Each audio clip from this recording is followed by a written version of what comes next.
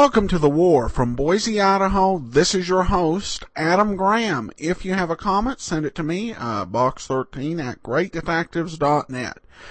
Today we're going to feature two more episodes of Soldiers of the Press from May 9th and May 23rd of 1943, based on stories filed by Walter Cronkite and Clinton Conger.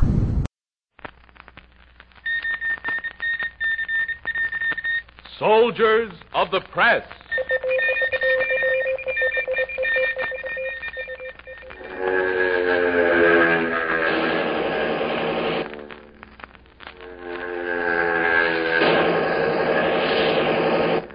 This week, Dry Martini. This is Reichsrundfunk, DJW Berlin speaking. We almost got the American bomber Ace Martini on Monday. We'll get him next time if he dares come back over Europe again. Now get a load of that fat Heine. That fat punk Goering, he and his whole Air Force are washed up, and yet they challenge us to come out and fight. That lousy microphone jockey. There's a dramatic story behind that Berlin radio challenge to the heroic crew of the Flying Fortress Dry Martini.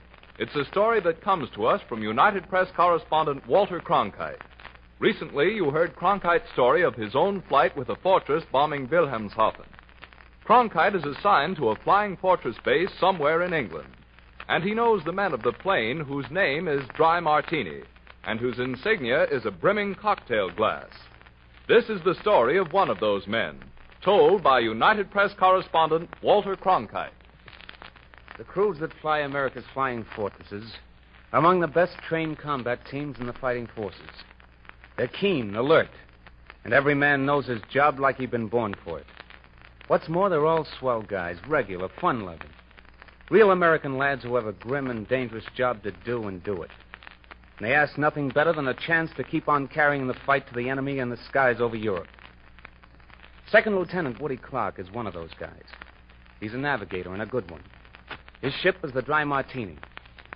I met him outside operations headquarters that Monday morning, just before the briefing began. A cold wind was sweeping across the field, and a fine rain was falling. All right, there you go. Hiya, Woody. What's good about it? I didn't say anything was good about it. Matter of fact, I think it's a stinking morning. That make you feel any better?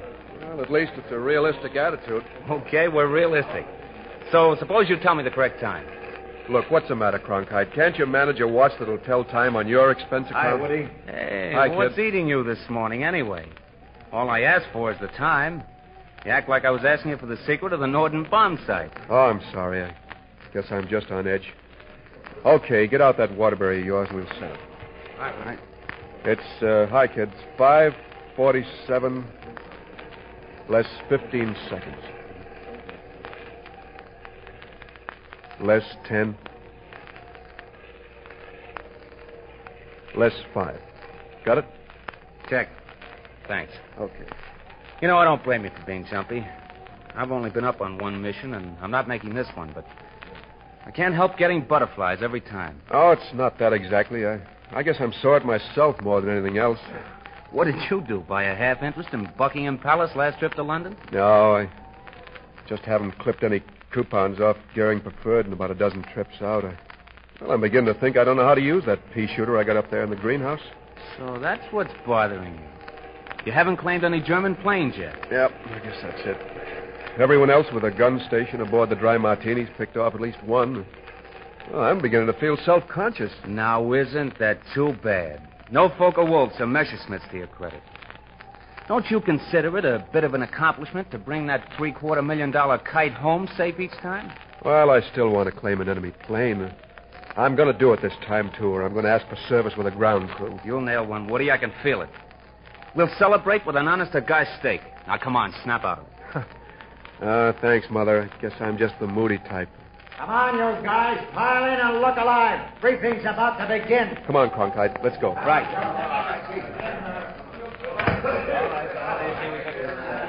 Okay, men. Pipe down and perk up. Now, as I told you last night, our objective is Paris in the spring. But there won't be any tra-la atmosphere about it. You all know the importance of this raid. It's a tough assignment. You know your plan of attack, and you've all had your instructions. So there's no need to go into that again. You'll have fighter protection going out to the limit of their range. And they'll pick you up at the same approximate point on your return. Intelligence reports there isn't much flak over Paris, but Goering's boys will throw the book at you coming back. Question. What about these fragmentation bombs the German fighter planes have been using against fortresses? They may employ them again. Probably will. But experience indicates they're no more effective than ack-ack fire. If one explodes near you, it's bad. But your principal worry will be the enemy fighter. You'll take off... As the briefing continued, covering point-by-point instructions, I made notes like the pilots and crews. The information available at a briefing is mighty valuable when you start writing your story of the raid. I could see Woody grimly scribbling on his pad. I could tell he was still tense and sore. The target for the day was the big Renault plant near Paris, used by the Germans as an aircraft engine factory. The promise of heavy opposition from enemy pursuits indicated that Woody would have ample opportunity to try for the scalp of one of Goering's boys. The briefing lasted more than half an hour before the wing commander said, That's all, unless there are other questions. Very well, then. School's out. Go on out and turn them over. And drop those bombs right down the smokestacks. Goodbye, Woody, and good luck. I'll have that steak waiting for you, so do your stuff. Okay, I like 'em rare and 2 inches thick. As the crews piled into the waiting trucks that would take them to their planes, I made my way to the bomber wing headquarters. It was raining. I wiped the moisture from the window that overlooked the field. The planes were taxiing onto the runways. I could see their green and red recognition lights dimly through the fog. One by one, I could see them race down the runway. Then the first one zoomed directly overhead and faded into the dawn. They came over in rapid succession after that. Their motors blended into a continuous roar that died away gradually. The dry martini was on her way, with Woody up there in the greenhouse, busy with his charts and instruments. There was nothing to do now but wait. I walked back to the operations office.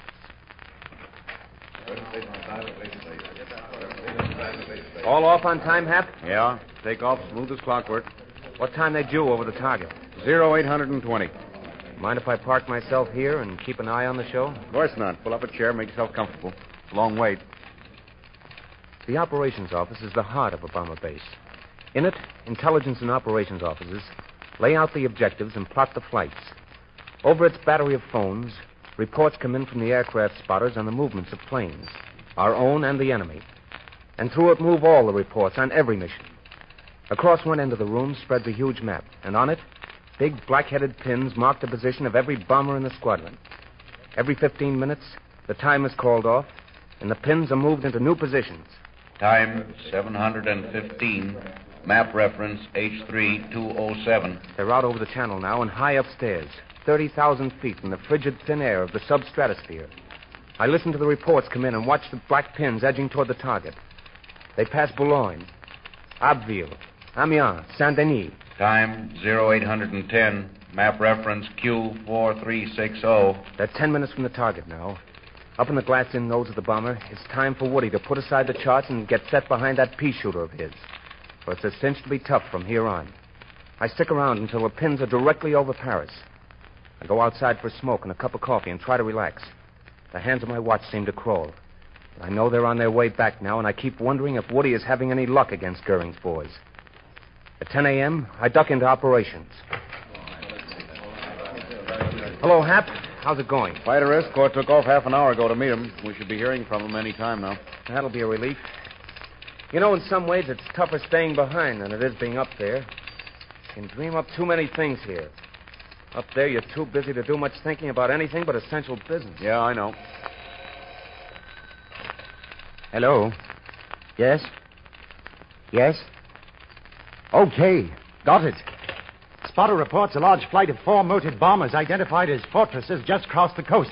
They're coming home. The ground crews are heading out for the field now, and the runways are being cleared for landing. I begin to feel better. About time for them to be checking with the tower. Blue Leader to Blue Leader Control Tower. Blue Leader to Blue Leader Control Tower. Come in. Come in, please. Blue Tower here. Hello, Blue Leader. Go ahead, please. Over. Blue Squadron requests permission to land. Over. Blue Leader from Tower. Okay to land. Using number 1, 3, and 4 runways. Wind is west, 16 miles. You bringing them all home? No, sorry, no such luck. Army 29041 dropped out of formation. She had one motor afire and reported she couldn't keep up. Off. Army 29041.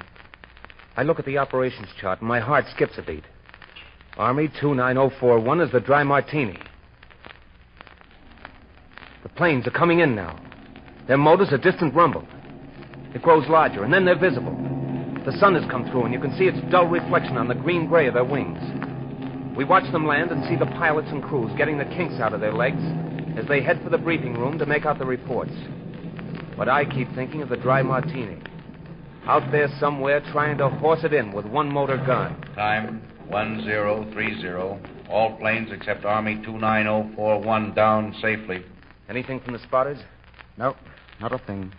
We sit silent and tense now and watch the clock. The sweep second hand on the clock in front of Hap seems to creep around the dial. Blue Control Tower to Army 29041. Blue Control Tower to Army 29041. Can you hear me? Come in. Come in. Come in. No answer. Yep. Looks bad. I was talking to Woody Clark before they took off this morning. He was down because he hadn't claimed an enemy plane. I hope he got one. Yeah, I hope he did. Promised a mistake if he did. Guess I'd better go start lining it up. They're not easy to produce. Yeah, takes some doing. Blue Leader Control Tower from Army 29041. Boy, is that Blue good Leader news. Control Tower from Army 29041. Acknowledge. Over. Tower here. Hello, Army 29041. We'd begun to think you'd washed out. Over. No, we're going to make it. Coming in for a landing. Request your instructions. Over. Army 29041 from Tower. Okay to land. Number 2 runway is cleared to land. Any wounded aboard? Nothing we can't walk away. But you better have an ambulance on hand. We got a left wing like a sieve and one motor's conked out. I may mess things up a bit in landing. Over and off. Okay, Army 29041. Here's luck. Off. I dashed for the door and hopped aboard the ambulance that was heading for runway number 2. She was coming in now. From the ground, we could see the smoke pouring from one motor and holes the size of a wash tub through her tail surfaces. She wobbled as she came down. Her wheels touched. She lurched uncertainly. Then she righted herself and jolted to a stop. I looked at the nose. The windows in Woody's greenhouse were shot out. The pilot's windshield was shattered. The glass was gone from the tail. The cowling of 2 of the good motors was riddled. Then the crew began piling out. Sorry, Doc. No business for you. Yeah, Doc, you can roll that butcher wagon back in the barn. Well, that's the way we like it. Had a tough time? Yeah, but a good one. We got 12 planes, Doc. Well, how do you like that? 12 planes. Lieutenant Clark rates top score. He got 3. Woody got 3. Man. Then I saw him poking his head through the hatch. His face was cut a bit from flying glass, but he was grinning. Oh, Cronkite, got that steak ready? Brother, you sure rate it. What came over you, anyhow? Oh, they made me mad, I guess. They put 2 explosive caliber 30s right through the nose. Yeah, I noticed. Pieces of metal bounced off my steel helmet. They didn't hurt either me or the bombardier. Bullet hit my gun mount. Then I really began shooting. The next Focke-Wulf that came in, I knocked off his propeller. The next one I got right in the middle of his gas tank, and he blew up. And then a third one came in, and somehow or other I just cut off his tail. I cut it right off. Brother. I guess, I went sour after that. I missed the 4th one. Yeah?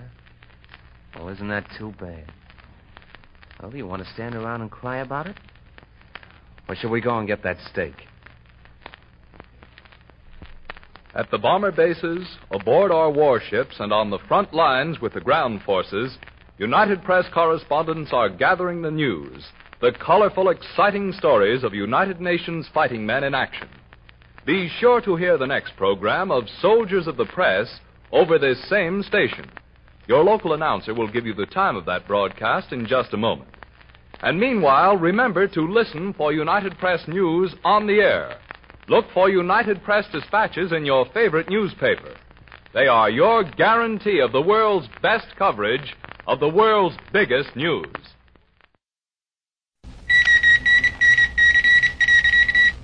Soldiers of the Press.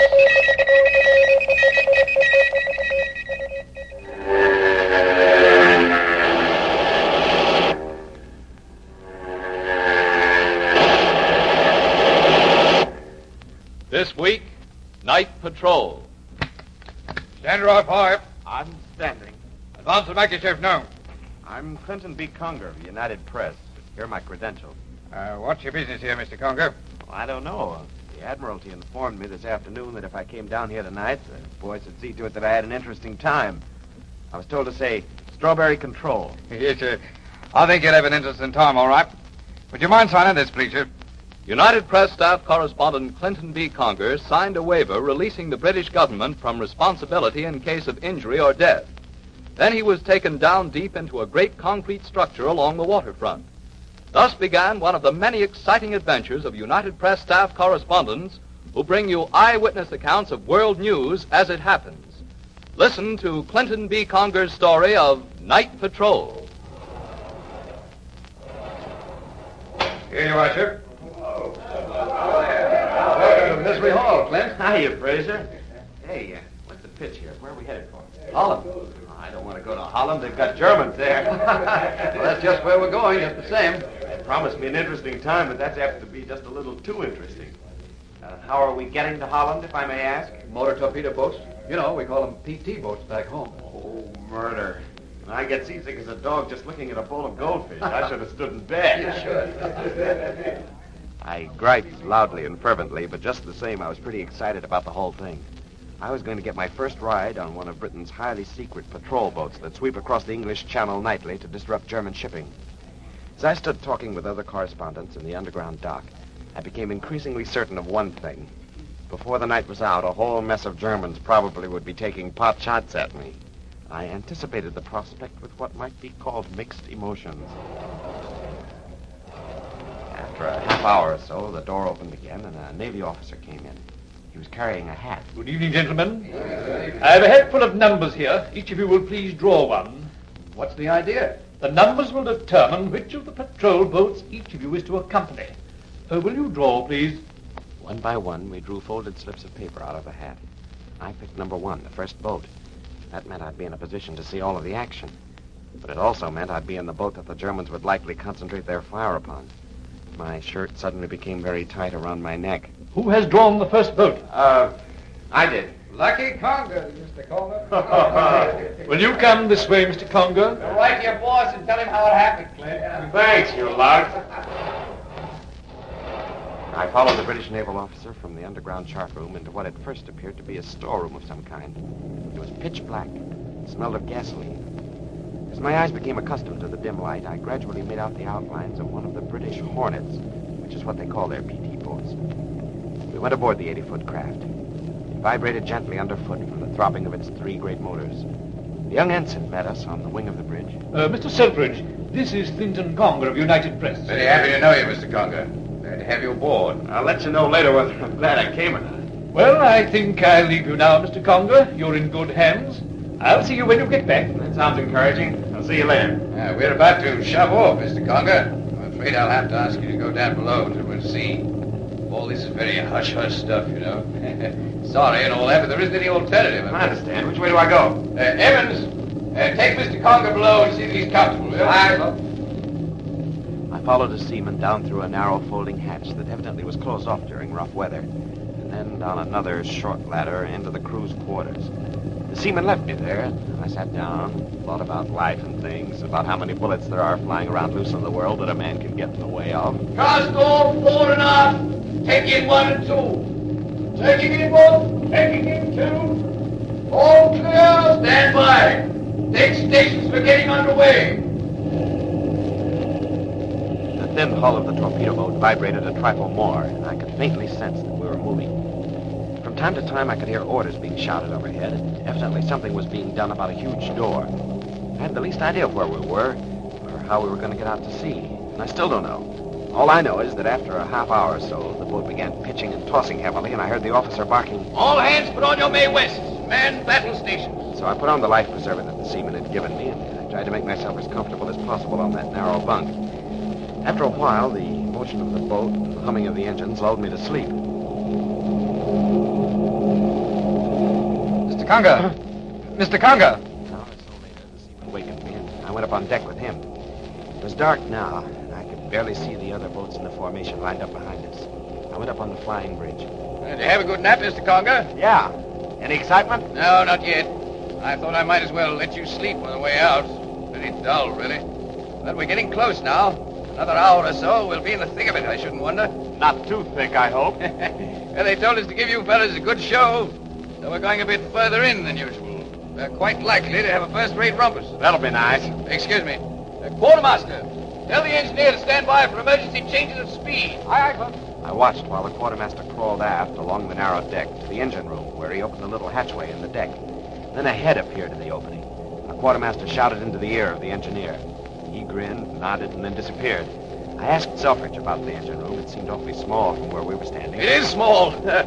Chaps have to crawl around on their hands and knees down there. Oh, there's more than one? Oh, quite. 2 men, 3 engines. Dreadfully bad job, that. I should like to have it. Wear plugs in one's ears all the time, you know. Go deaf otherwise. Engines kick up a horrible fuss when we hit top speed. You mean we aren't going top speed now? Heavens, no. Only about half. We can make 70 knots, you know. I didn't know. But 70 knots is a healthy 80 miles an hour. I had a sudden great respect for these boats and for the men who run them. As we raced for the Dutch coast, I looked the boat over from end to end, hanging for dear life to a railing thoughtfully provided for that purpose. The forward end of the boat was high out of the water now. The stern was dug down deep as the propellers screwed into the sea. Everywhere I looked, there were machine guns and torpedo tubes. At the ensign's elbow was a small deck gun. Altogether, this was the most deadly-looking weapon of war I'd ever seen. And I was on it, hurtling at top speed toward German-occupied Holland. Throttle down. Throttle down. Just go carefully now, Mr. Conger. Minefields all around us. Minefields? Ours or theirs? Theirs. Oh, we must be getting close. I should say so. We're practically there, actually. The coast is a mile and a half off in that direction. I looked where he pointed, expecting the blackness to open up with the flash of gunfire. But nothing happened. I couldn't see a thing. Then Selfridge ordered the engines muffled, and an amazing quiet descended on our fleet. I was vaguely disappointed. I'd expected great things and a terrific amount of gunplay. Instead, we cruised up and down the Dutch coast as though we were in a lake back home. Seemingly, we owned the entire English Channel, and no one was in a mood to argue with us about it. Hours went by. I was on the verge of going below and returning to the arms of Morpheus when Selfridge spoke. Aha. I beg your pardon? I said aha. Yes, but why? Business. A convoy. Jerry's. Where? There. I couldn't see a thing. I was about to tell Selfridge I thought he was imagining things when the night cracked wide open with a blaze of light. The Germans turned a searchlight on us. Take off mufflers. Full speed. All right, rudder. Hang on, Mr. Conger.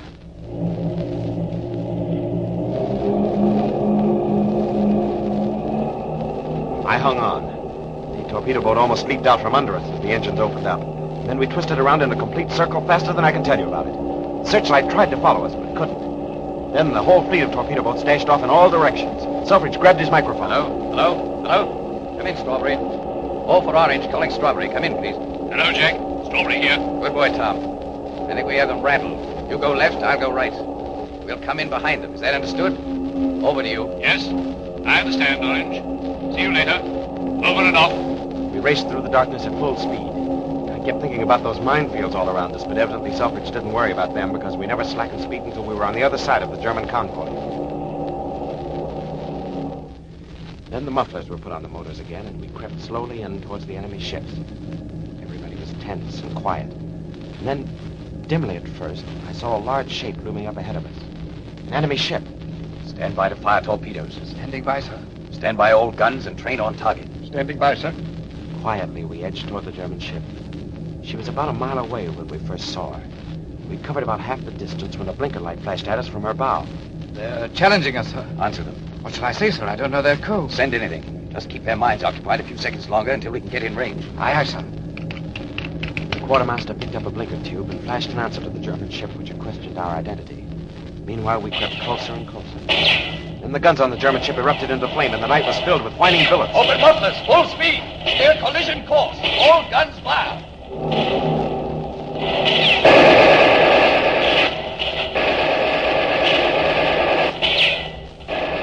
Now our boat leaped through the water again, directly at the German ship, right into the teeth of our machine guns and 3-inch shells. I ducked down below the bridge and stayed there, crouched behind the bulkhead. Occasionally, I stuck my head up for a look. The enemy ship was really a small one, but she looked bigger than a battleship from where I sat. I felt acutely unhappy, especially so since we were steering directly for the enemy ship and going like a bat out of Brooklyn. Stand by, forward torpedoes. Standing by. Selfridge stood up with the tracers whistling around him and kept his eyes on the enemy ship. I was content to keep my eyes on Selfridge. All right, watch it now. I'm going to fire. Fire one. Fire two. Left rudder. Let's get out of here. Break your sticks going by.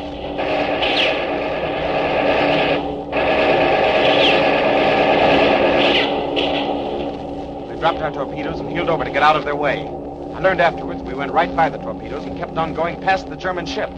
I wasn't watching. I was huddled behind the comforting protection of the bulkhead. A few seconds after we heeled over and raced away, the whole sky seemed to fall in on us. Got him! Did you see that, Mr. Conga? We got him! I thought for a second he got us. I wasn't going to say so. I got up off my hands and knees. Selfridge helped me up. Did you fall, Mr. Conga? No, I dropped my handkerchief when those bullets started whistling by. It's a nice bulkhead you got there. Yes, quite. Be much nicer, however, if it were armor plate. Isn't it? Afraid not. It's just plywood. You can spit through it. I think I'll go lie down. It was quite an adventure. Several heavy German escort vessels came out after us, and we decided to call it a night, for which I was duly grateful. On our way back to England, the ensign apologized to me for not having been able to show us more excitement. I accepted his apology. You have been listening to United Press correspondent Clinton B. Conger's story of his experiences as a reporter aboard one of the lightning-fast British motor torpedo boats that patrol the English Channel. Conger is one of a worldwide staff of United Press correspondents who are eyewitnesses to events that are news. We will bring you another program dramatizing the experiences of these men of UP in the near future. Your local announcer will give you the time of that broadcast in just a moment. Be sure to listen. And meanwhile, listen for United Press News on the air. Look for United Press dispatches in your favorite newspaper. They are your guarantee of the world's best coverage of the world's biggest news. That will do it for today. If you have a comment, email me, box13@greatdetectives.net. I welcome your story or that of loved ones who served during World War II. Ken Curlin provides our opening theme music, kencurlin.com. I am your host, Adam Graham. This series is provided as a service of the Great Detectives of Old Time Radio, greatdetectives.net.